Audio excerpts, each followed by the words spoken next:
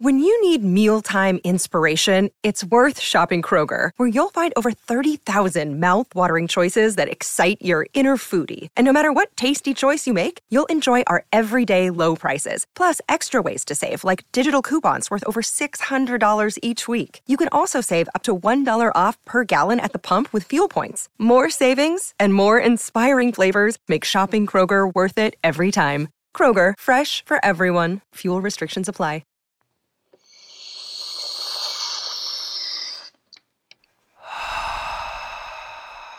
Hi. Theory.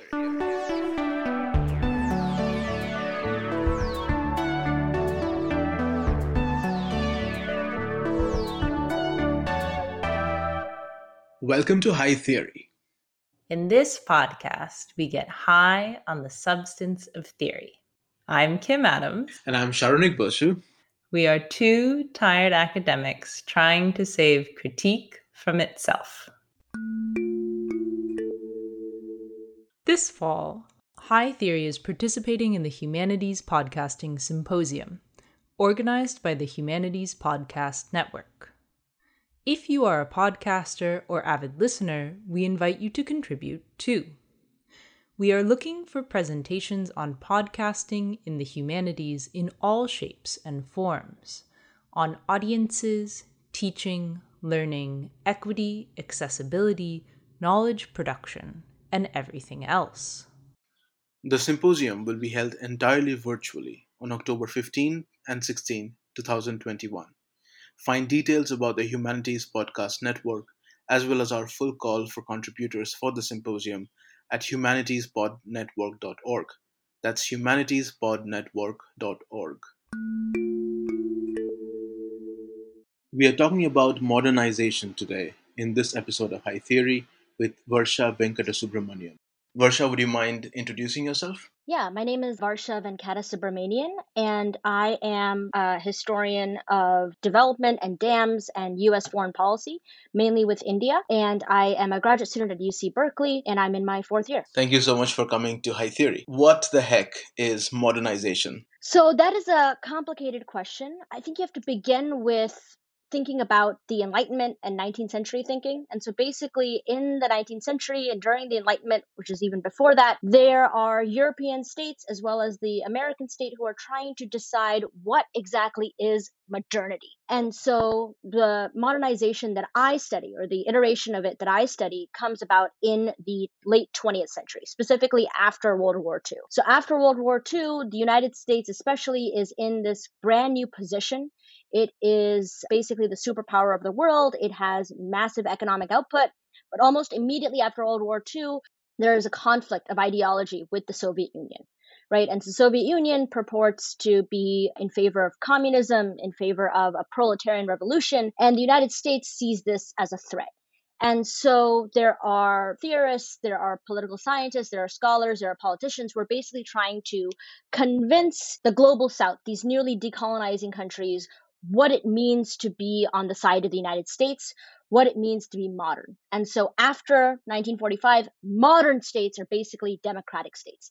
They are states that are scientific, that are economically advanced, that are sovereign, that rely on consensual democracy. But most importantly, they rely on this ideology of rational technology, scientific knowledge. That is the best way to become modern. And so modernization theory basically is this idea that comes about in the 1950s and 1960s, directly opposed to the stages of history that Marxists purport.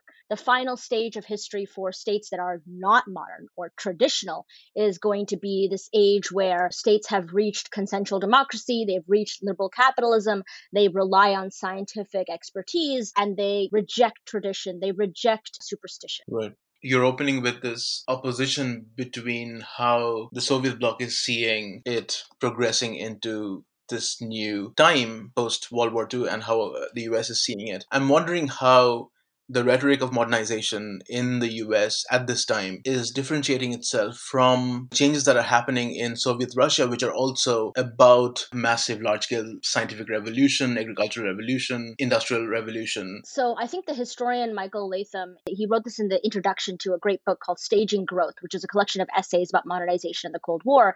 And he put it the best way, right? He was basically talking about how the communists, specifically the Soviets, they are arguing that if you join the Soviet bloc, you can be a part of a perfection that is yet to come.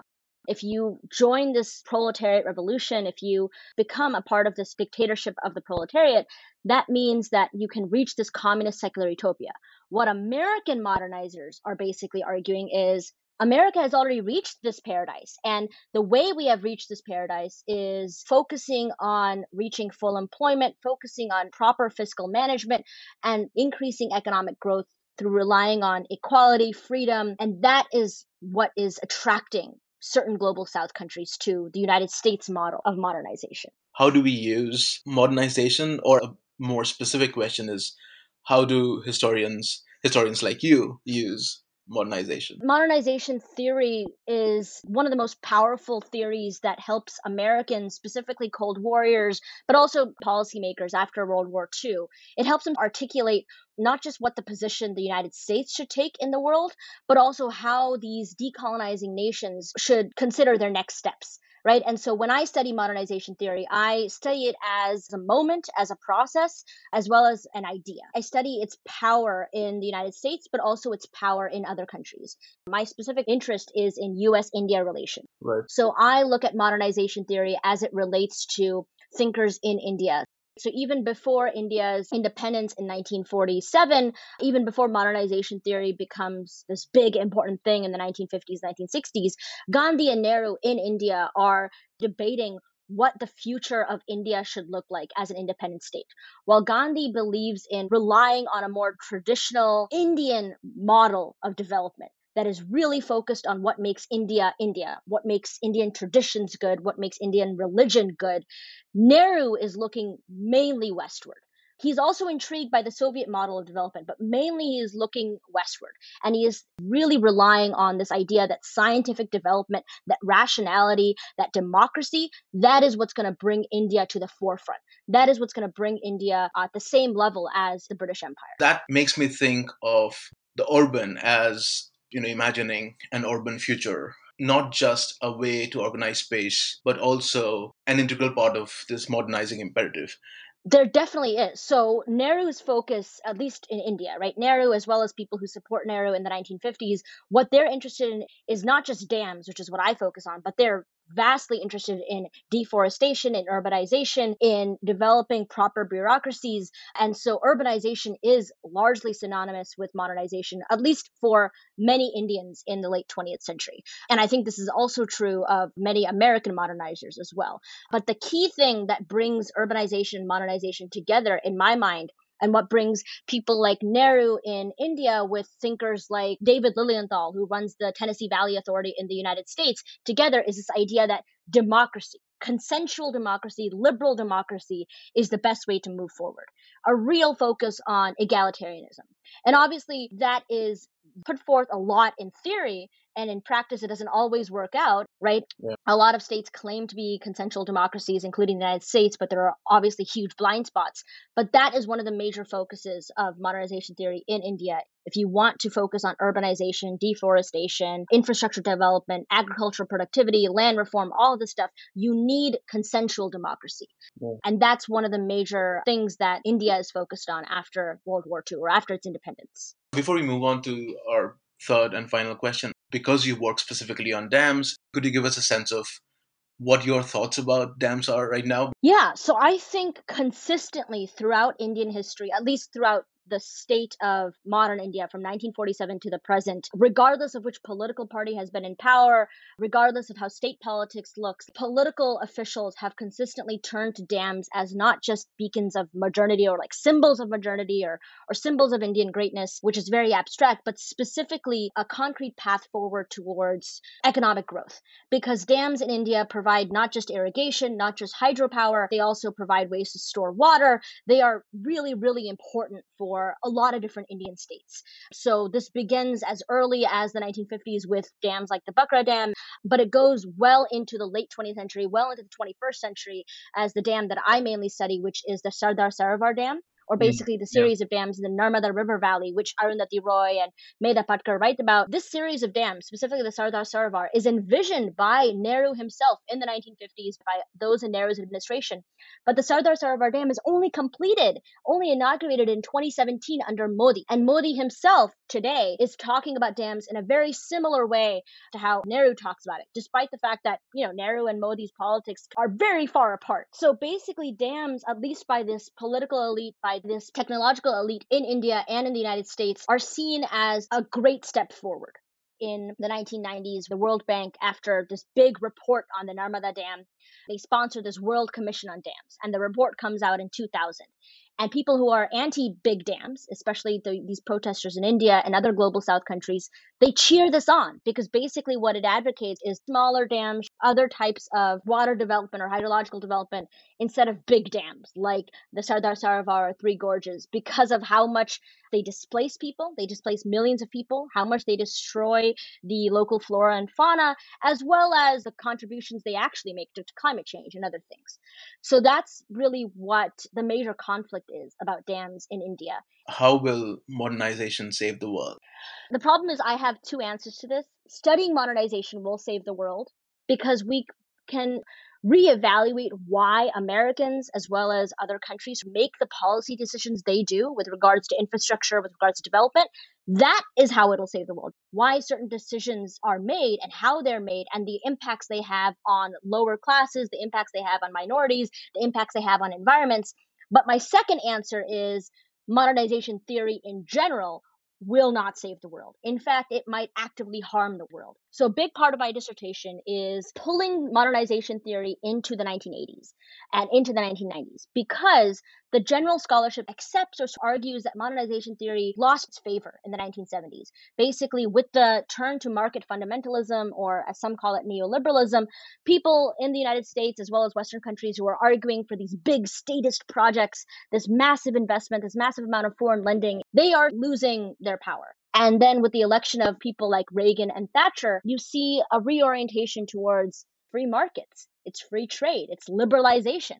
And so the biggest Jedi mind trick that the World Bank sort of pulls in the 1980s, and that's what I'm sort of trying to argue and why modernization theory will not save the world, is that, hey, we've been pro-free trade this whole time. Right. Obviously, sure, we're going to keep funding these giant projects. Sure, we're going to maybe reevaluate how much we fund, but we've been pro-liberalization this whole time. And so the reason in my dissertation that I call modernization theory insidious and dangerous is mainly because even though policy experts think that modernization theory sort of died down with the last big statist projects, it actually didn't. It just transformed itself, mainly because modernization theory is not just about how to differentiate the other or how to define the other, specifically those traditional societies, but it's also a way to articulate what is American. What is modern? What is us? So when the definition of us changes with the time, especially with the end of the Cold War, modernization theory just transforms. It's sort of like the Greek monster, the Hydra. As soon as you try to cut off one head, two heads grow in its place. And so the reason I don't think it'll save the world is because at this point in time, it is very hard to cut off all of the heads of modernization theory and burn its neck. It's basically impossible.